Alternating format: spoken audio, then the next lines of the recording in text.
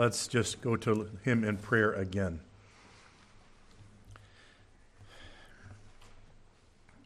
Heavenly Father, a great song for us just to keep in mind that this is your word and that we are to always be true to it, whether we are speaking it or whether we are listening to it and living it out. I pray, Father, that as we consider your word today, that you would use it for each person as you see fit. And we entrust that to you, Lord, and we appreciate the fact that if we are your followers, then your Spirit resides in us. You guide us with your word and through your word. The scriptures even tell us that when we came to know Christ as Savior, that the Holy Spirit himself, in essence, turned the light on. He made us be able to see and to understand. And so, Lord, that's what we desire today, for some practical lessons that we can maybe even carry out this week. In Jesus' name, amen.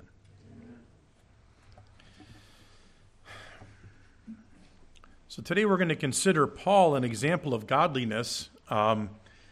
We can look at Paul's entire life and say that it was an example of godliness, obviously life once he received Christ.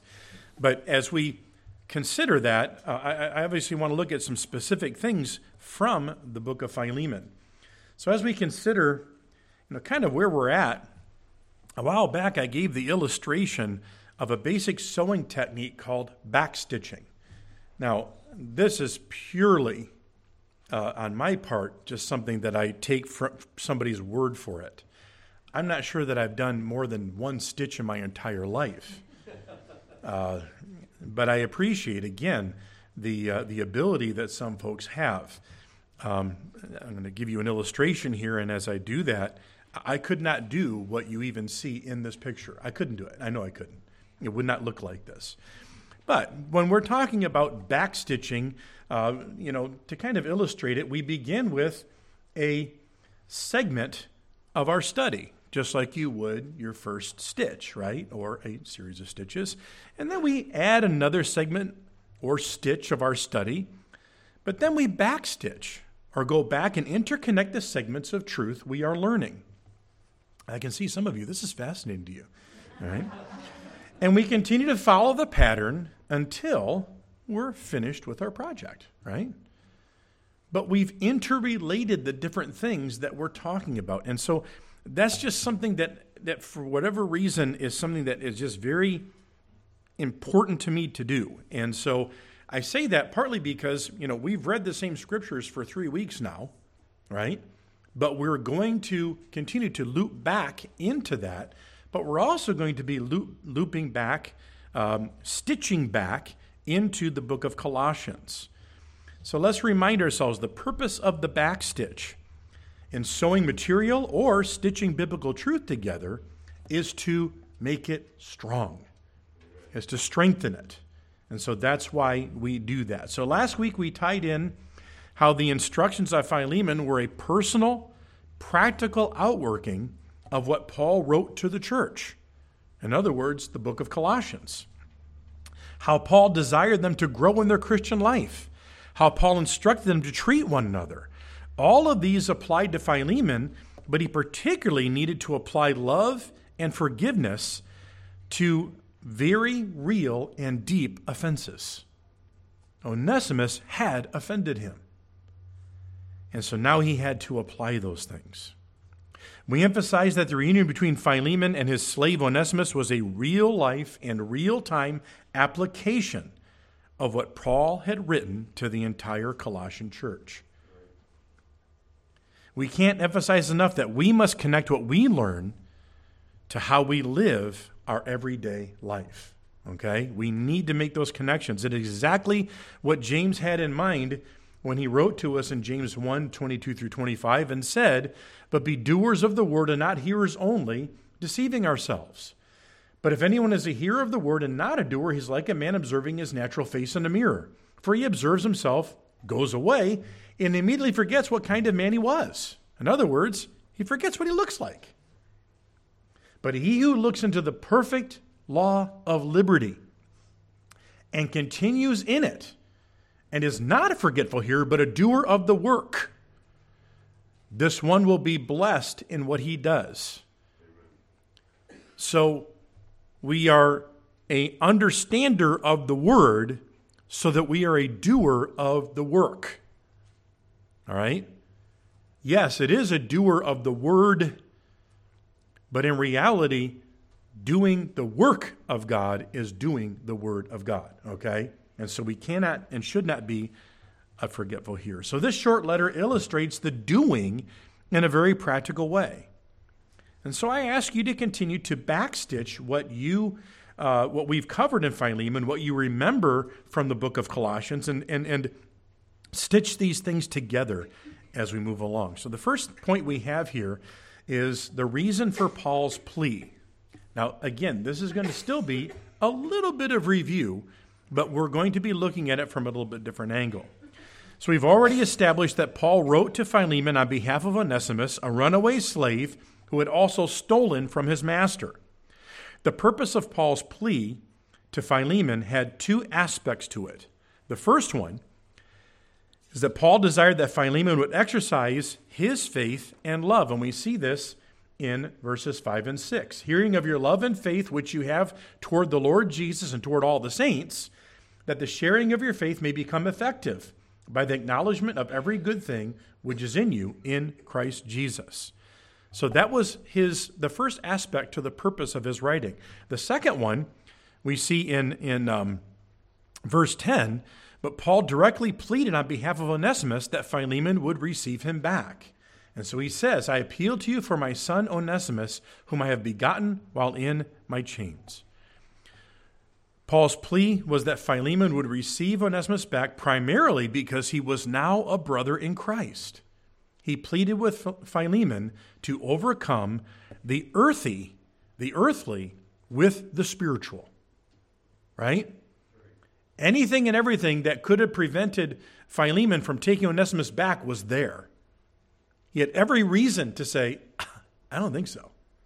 Right? You're on your own. Or, I'm going to punish you, whatever it might be. And he would have been within his appropriate rights to do that. Okay?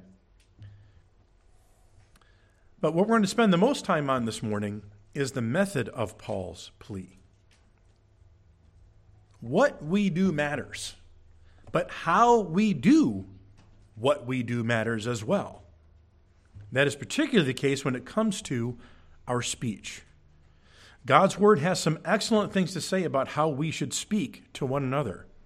And I want to give you a sampling of verses with principles that will help us frame how we speak to one another. And this is going to kind of set up this idea of how Paul pleaded with Philemon.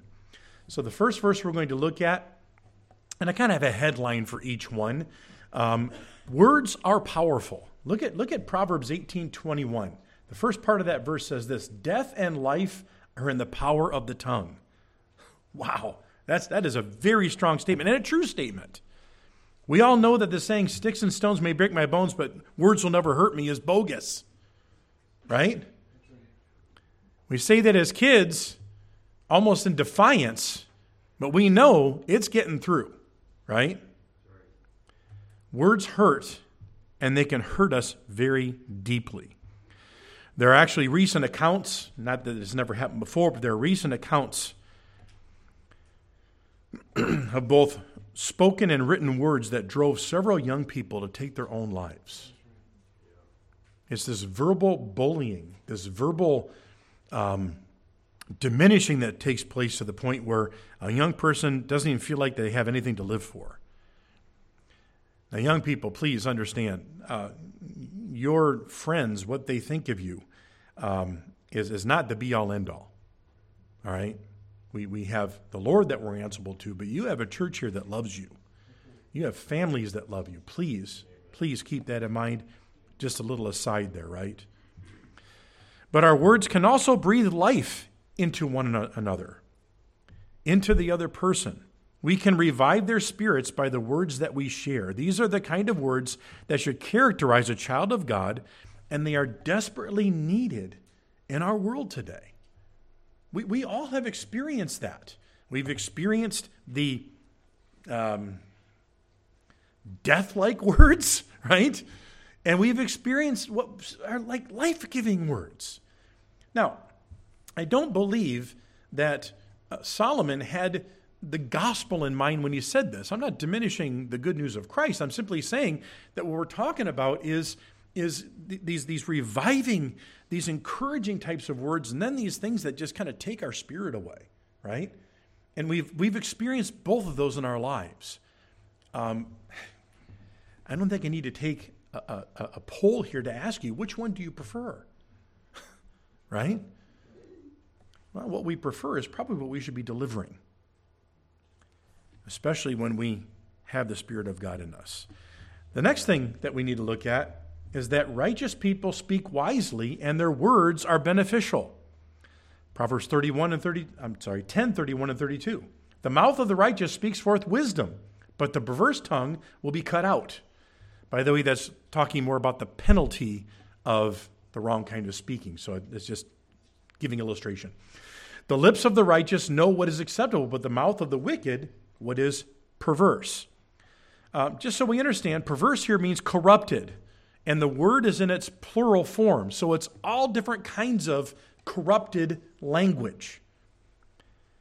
But when a person's heart is right, it will show in their speech. The next one comes from Ecclesiastes 10:12. Wise people speak graciously. The words of a wise man's mouth are gracious, but the lips of a fool shall swallow him up. So if we kind of pause and think through this for a minute, a right heart leads to wise thinking. Wise thinking leads to wise speaking. And wise speech is expressed graciously. Gracious speech is evidence of a humble and loving heart. Let's look to the next one. Gracious speech is thoughtful. Proverbs 15:23, the last part of that verse says, a word spoken in due season, how good is it? And then we see in chapter 25, a couple of verses, a word fitly spoken is like apples of gold in settings of silver. Like an earring of gold and an ornament of fine gold is a wise rebuker to an obedient ear. The first passage describes carefully chosen speech that considers the other person. The second describes words focused on benefiting the hearer. Wise and gracious speech is considerate, measured, and tactful in how it is expressed. This is totally different than manipulation and calculated speech, right? How I can change the dynamic, how I can get what I want out of what I'm saying. We could even throw flattery in there. At the end of Proverbs 25:12, we see the word rebuke. Certain situations may require a rebuke, a stern correction. But even a rebuke should be delivered wisely and graciously.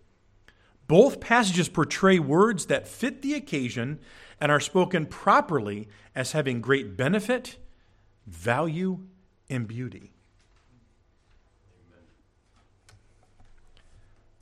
Proverbs 18:13. A wise people are reasonably informed before drawing conclusions. The verse says, he who answers a matter before he hears it, it is folly and shame to him. Ever had that happen to you? Speaking before you know what the situation's about? Giving our opinion before we properly understand the circumstances is a sign of foolishness, not wisdom. It's okay to refrain from speaking about a situation until we're sure that we have an accurate understanding. And it might be wise not to even speak after we do have a proper understanding. We don't have to always say what we think.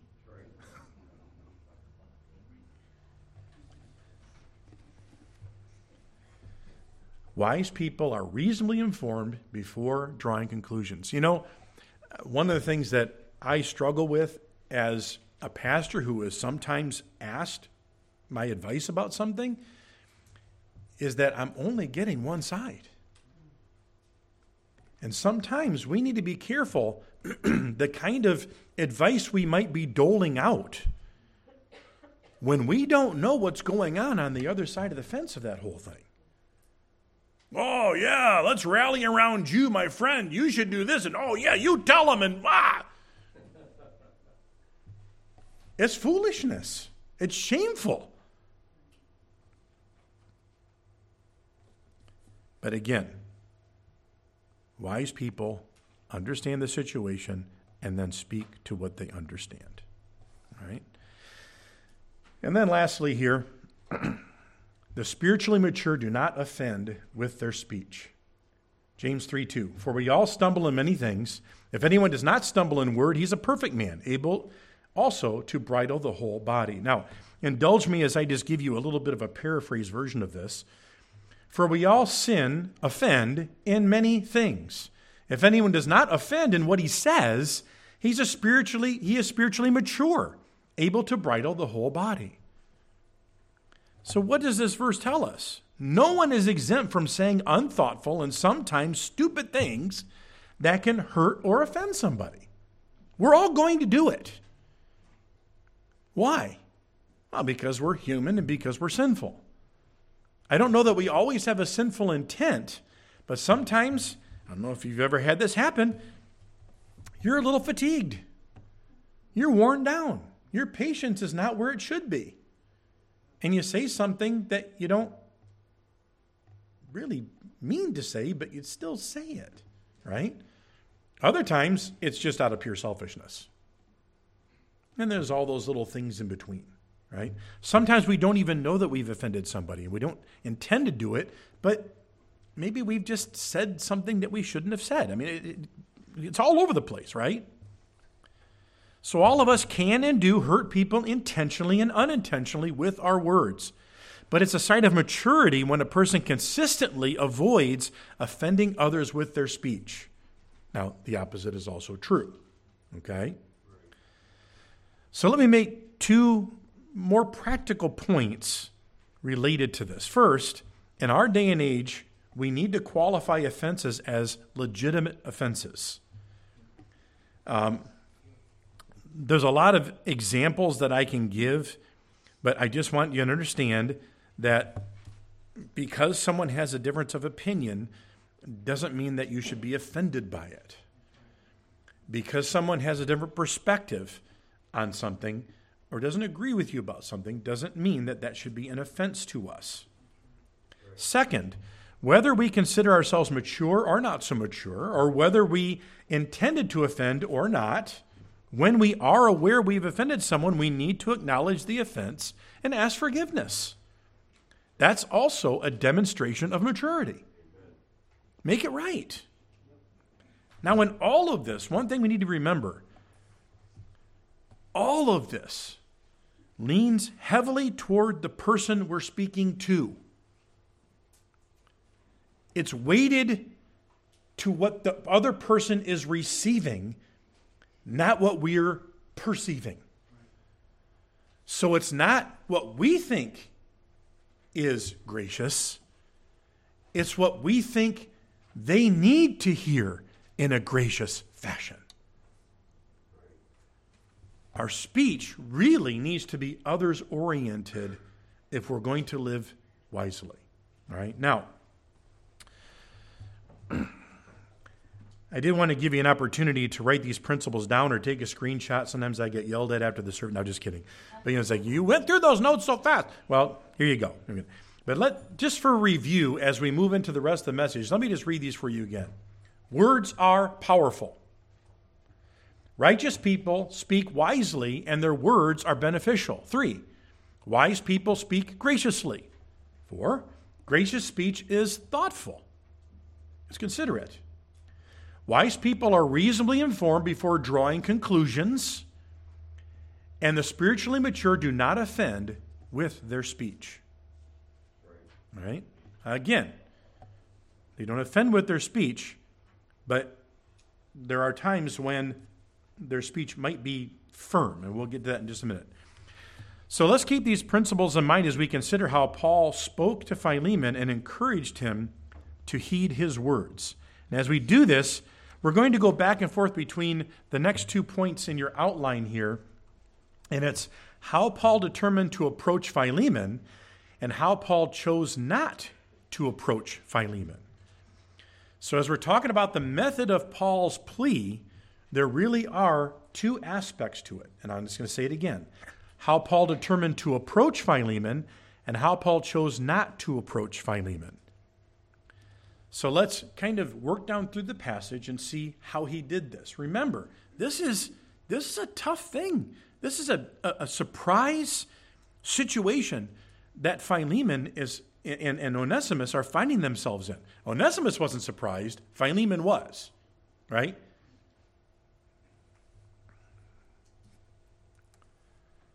Philemon 8:9. Accordingly, though I am bold enough in Christ to command you to do what is required, yet for love's sake I prefer to appeal to you. I, Paul, am an old man and now a prisoner also for Christ Jesus. So Paul says that he could have given Philemon a command, but he chose not to approach him in that way. So what would this command have been? Simply put, to order him to do exactly what he felt how he should treat Onesimus. Right? I'm telling you, do this. Instead, Paul appeals to him to respond in love. Now, again, I think that when we think of the principles that we just heard, we can carry those things over. I'm not going to necessarily list them all the time, but some of these things we're going to point them out. And then let's contrast something that Paul said in both of his letters. It actually has to do with Paul's greeting. Look at Colossians 1:1. Now, this is the letter to the church. Paul, an apostle of Jesus Christ, by the will of God. But now let's think about this for a minute. Paul greets the Colossian church in his God-given authority as an apostle, a sent one, because this is exactly how the Colossians needed to hear his encouragement and his warnings and his instructions. He wrote with authority.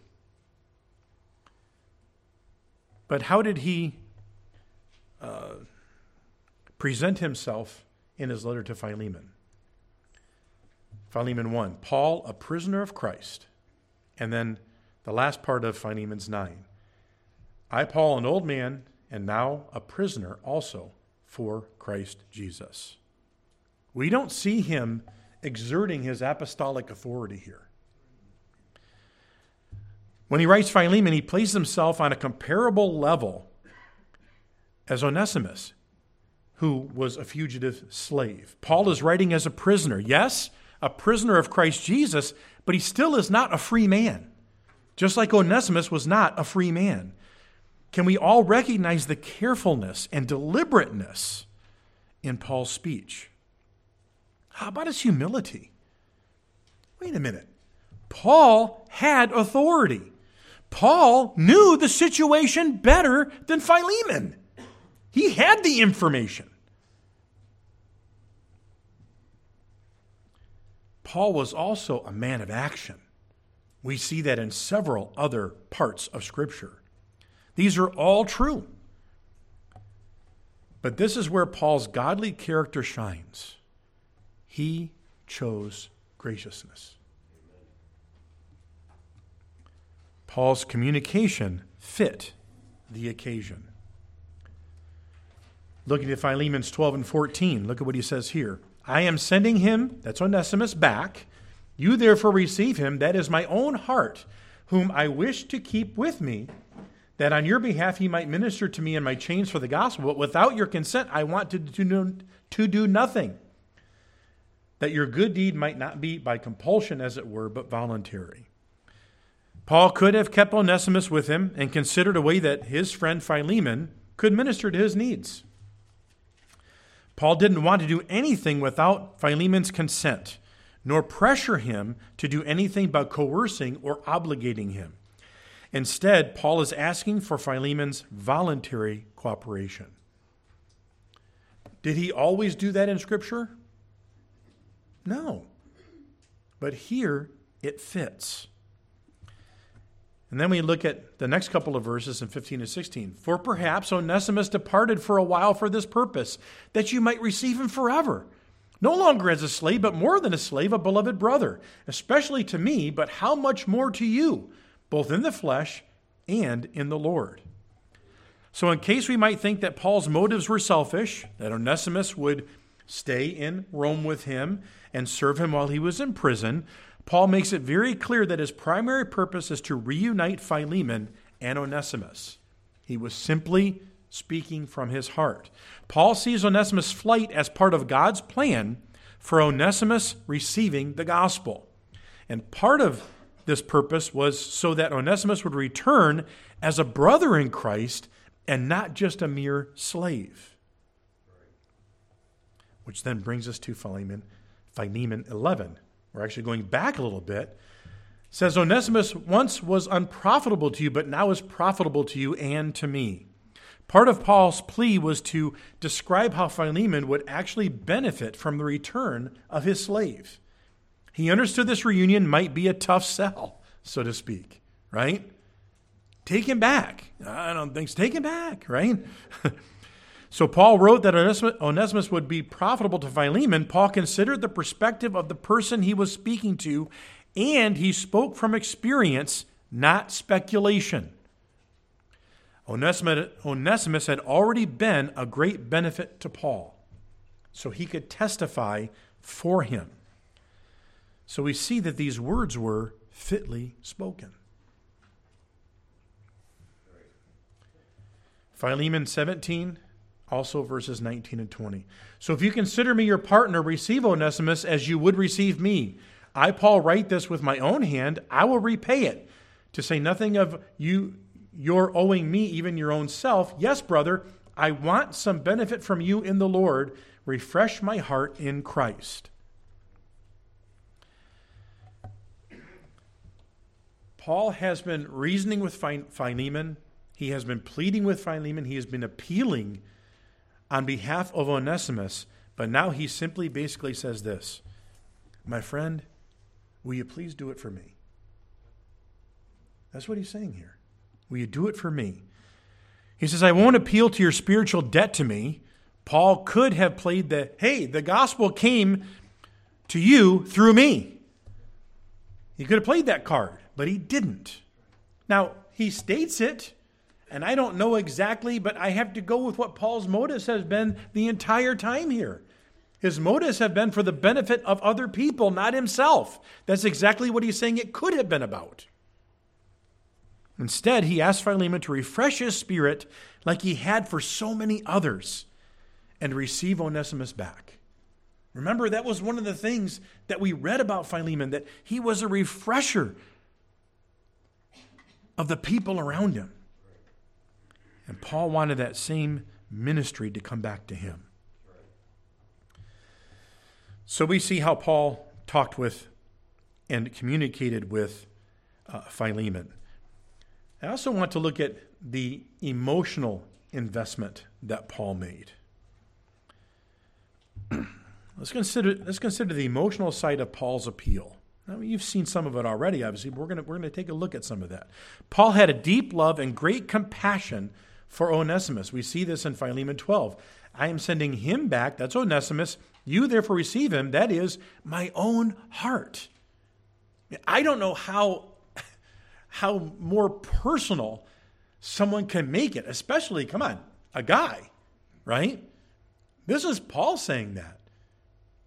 I mean, in our day and age, if I were to say, hey, welcome my friend, welcome my own heart, I'd be like, that's a little strong, isn't it? It makes me a little uncomfortable. Hey, that's what he's saying. I mean, this is the depth of emotion that he's talking about here. He cares so much about Onesimus that he asked Philemon to receive him back as if he were welcoming Paul himself. Remember, runaway slave that ripped him off.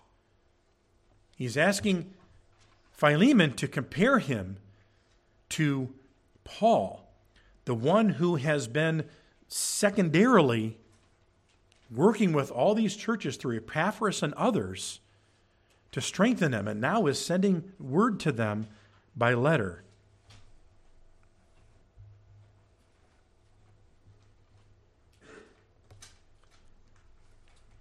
Philemon 10. I appeal to you for my son Onesimus, whom I have begotten while in my chains.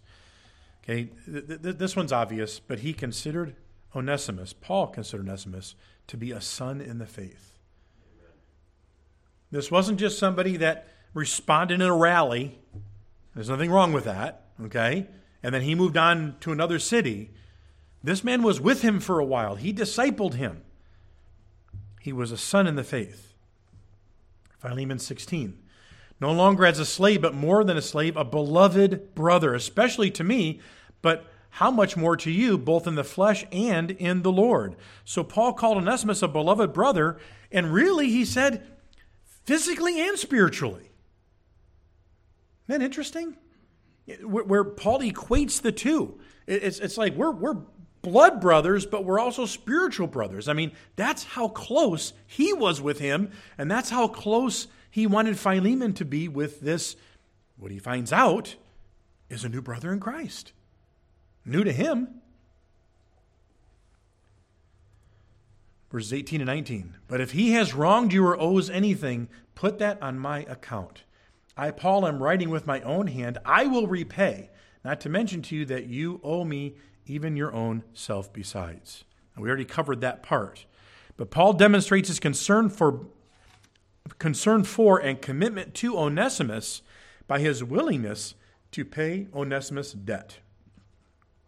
Paul was willing to take on the expense if that would help reconcile these two men. Now think about that. Paul was willing to have it cost him something to see these two men reconciled. I've even had someone ask me, because they noted this previously, and they were like, what kind of money did Paul have? Well, I don't know, Bank of Rome, what account he had or anything like that. I don't know. He may have had some resources. We don't know. But the point is this. He was willing to be indebted to Philemon to cover the debt of Onesimus. He wasn't arguing whether or not it was right or wrong. He wasn't arguing whether or not it was there or whether it wasn't. I think he knew that there was a debt. But he didn't want anything to be in the way of these two men reuniting. Let's also note that Paul had great respect for Philemon. We already talked about how Paul approached Philemon as one who was in prison, right? So there was some humility there. Paul also respected Philemon's rights as the owner of Onesimus and as the one who was wronged. We know that he also commended him for his character earlier in the book. We covered that just briefly today. And we cannot forget that Paul, that he knew his faithfulness, as I just mentioned. He loved the church. He loved the Lord. This was something that Paul knew about. And so then we see in Philemon 17, if then you count me as a partner, receive Onesimus as you would me. Paul again shows deference and humility toward Philemon. He makes another statement of great respect by considering Philemon as his equal, as his partner in ministry. But there's another aspect to this that we don't want to miss. Paul is also asking Philemon to consider him a partner. As he's doing that, he's asking Philemon, to consider Onesimus a partner. Do you see that? Philemon, we're equals. It doesn't matter my position, we're equals. I want you to give Onesimus the same thing. But again, he did it in a respectful way. So just briefly, I also want to mention Paul's confidence in Philemon.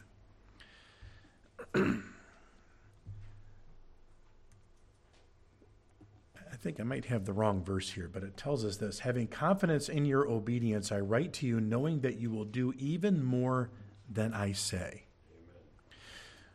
We won't spend nearly as much time here, but there are a couple of important observations to make. How did we describe the reunion of these two men last week? Well, let's just set this up very briefly. Here's Onesimus. We don't know how much time has taken place, but he's left his master. That in and of itself is a great loss. Onesimus himself as a piece of property. Now, let's also review just very briefly. Some of you may not have been here. This was a different type of slavery in many ways, not in all ways, than the slavery that we understand. In some cities, a full third of the population were slaves. And some of them had pretty high-ranking, positions. They were doctors and educators and lawyers and accountants, okay? So this was a class of people that it was common, all right? So here we have this slave who left. There's his own inherent worth as a slave. He cost something. Then there was the work that he was supposed to do that Philemon was robbed of. And then on top of that, he took something of Philemon's. And we even mentioned he had to have some resources to travel all the way to Rome, right? So we've set this all up. He comes back with 2 letters in his hand because the church met in Philemon's home. One was to the Colossian church and one was to Philemon himself. He and Tychicus knock on Philemon's door. I'm here, right? And what term did we use?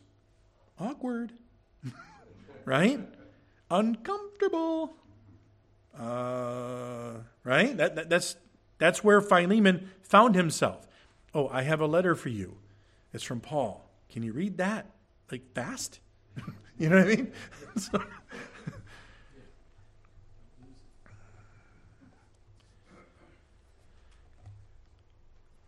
With that context, Paul had every confidence on Philemon's Christian character. He believed this man would demonstrate the faith and love he was known for by acting the same way toward Onesimus. And Paul was confident that Philemon's love and compassion, graciousness and forgiveness would surpass his expectations. What a bold thing to say. So right, here's what Paul says. Philemon, I've given you a rock solid argument.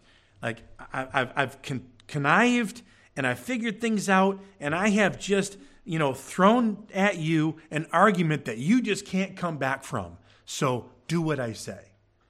Is that what we see communicated here? No.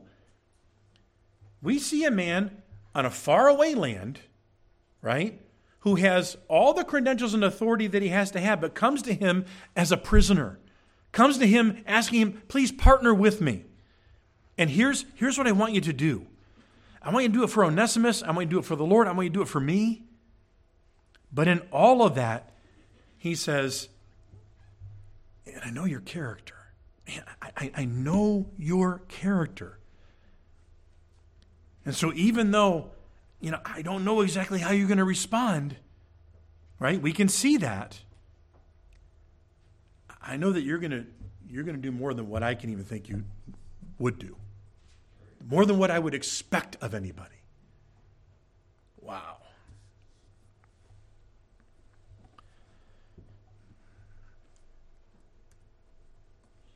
So where do we take this? Let's remember, we're talking about Paul, an example of godliness, right? How he talked with Philemon, how he interceded and pleaded for Onesimus, how he wanted there to be harmony in the church, even though it was a very difficult situation. So how can we learn from Paul in dealing with one another? One thing for certain is that we know Paul was writing the word of God when he wrote to Philemon. We have it. It's here. Therefore, this letter contains principles that we need to live by. It was very personal, but it's very practical for us. So we can learn from Paul's gracious and humble speech. How so? In what ways? When we're frustrated. Right? When people don't live up to our expectations. When we're flat out offended. It's going to happen sometimes, right? We talked about the fact that we're going to offend people, sometimes intentionally, sometimes not. Well, if we do that, then chances are we're going to be offended at some point. Maybe intentionally, maybe not. How are we going to respond? What are our words going to be like? How about when problems or misunderstandings arise? Does that ever happen? We got a group of guys here. We're going to be working on the church, right? We got this project, you know what I mean? And we're all like, yeah, we're men. And so I've got this way that I think we ought to do this project, and you've got this way that you think you ought to do this project, and I'm just going to conk you on the head with a hammer because you're stupid. No! Now, that's how guys communicate, by the way. No, it's right? Now, I'm going to very carefully pick on the ladies, too. Be careful of your words after I use this illustration. We're going to have a ladies' activity at the church. And somebody wants it to run a certain way, and somebody else wants it to run a certain way, but this person who wants to run a certain way doesn't like how that other person wants to run a certain way, and so they're going to tell other people that they're not running it the right way. And maybe one of those people, well, I'll just get for a piece of my mind. There's all kinds of ways we can offend each other. Now, obviously, it goes a little bit beyond communication. But didn't we start off the fact that really communication comes from character? That's what we've got to make sure that we're working on first. Because we can only shave and fudge our words so much. What's in the heart is going to come out. And that's what we talked about from the beginning. The wise person, right, is really a godly person. So the godly person who exercises wisdom is going to exercise graciousness, is going to make their words fit, is going to consider the other person, and on it goes. So when we find ourselves in difficult situations, what comes out of our mouth is going to be from wisdom. Should be. And should be weighted toward what the other person needs. Right? Now, let's face it, there's all kinds of positive ways that we can and should do that as well, and we don't want to miss that. Because there were some positive things that Paul was instructing Philemon to do, right? Also, if Paul expected Philemon to exceed his expectations in having a wise and gracious response to Onesimus, then in principle, God expects us to do the same thing. Now, I don't know that we can exceed God's word, but my point is that we should strive for the exceptional. That's not prideful. That's not, oh, how can I outdo everybody else? It's really, how can I be as humble as I can be? How can I be as gracious as I can be? Remember what the scriptures say about the fruit of the Spirit? Against such there is no law. You know what a law is? A law is a limitation, right? I personally feel like in most roads, there should be no signs that tell you how fast you can go. I think I should be able to determine, I think this road can handle it. I can handle it. I need to get somewhere, right? It reminds me of the commercial where there was a man who was going through a toll booth, right? And it was all about how he, could have a nice, smooth life. And it was like Bob's toll booth, right? He's the only Bob can go through there, right? Everybody else is all backed up. He's like, right through, right? That's what we want, okay? No limitations. Not quite what we're talking about here, right? But when we're talking about God's character, He doesn't put limitations on patience. There's no laws against that. Well, you can only be so patient, then you can blow your stack.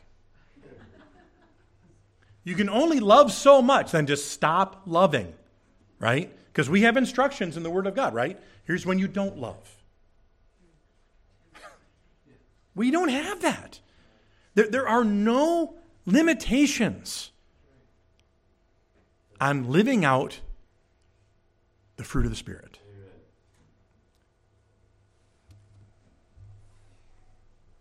So you may face circumstances as trying as Philemon faced. Boom, bam, right there, in your face. You got to respond now.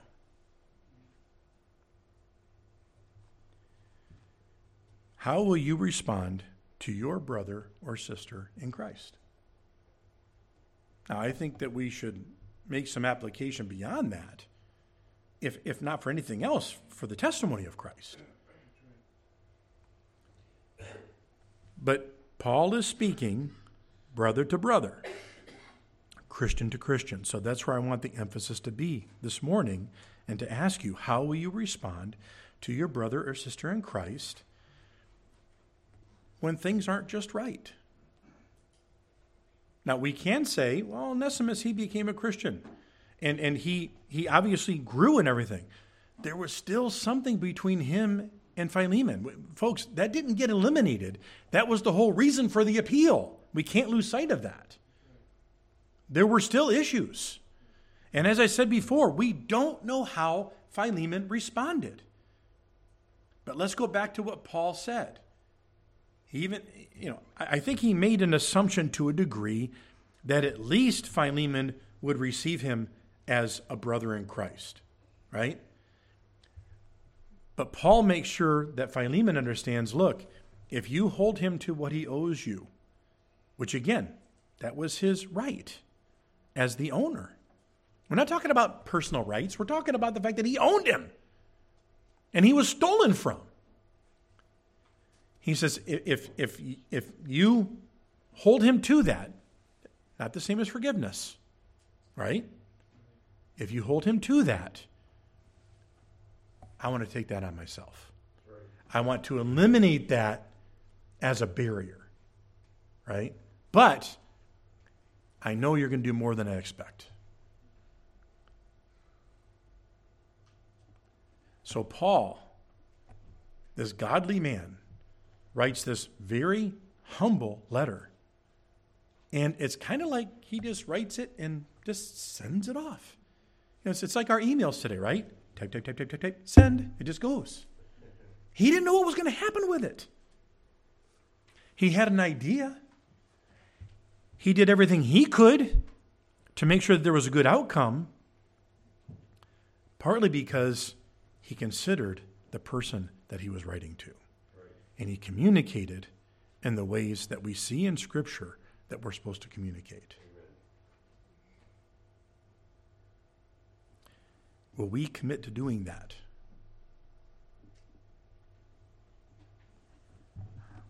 Folks, we need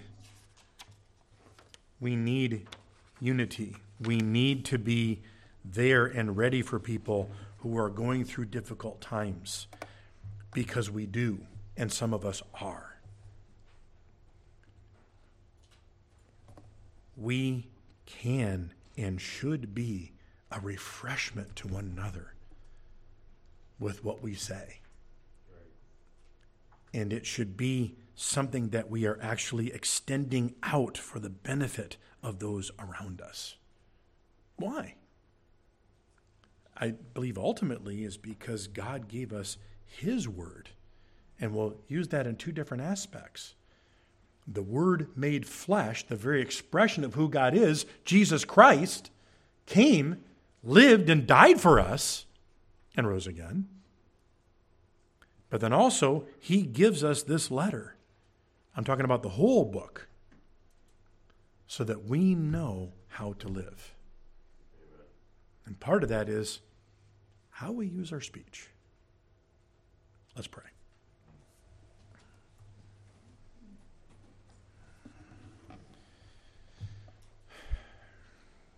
Heavenly Father, your word tells us that when there are many words that, and I'm paraphrasing, that sin kind of comes along with that. And this doesn't mean that someone's talkative or not. It's when we're not speaking properly, when we're just talking and not thinking through what we're saying. So, Father, I pray that we'll guard our mouths. We've talked about some negative things this morning, Lord, but we've talked about a lot of very positive things from your word too.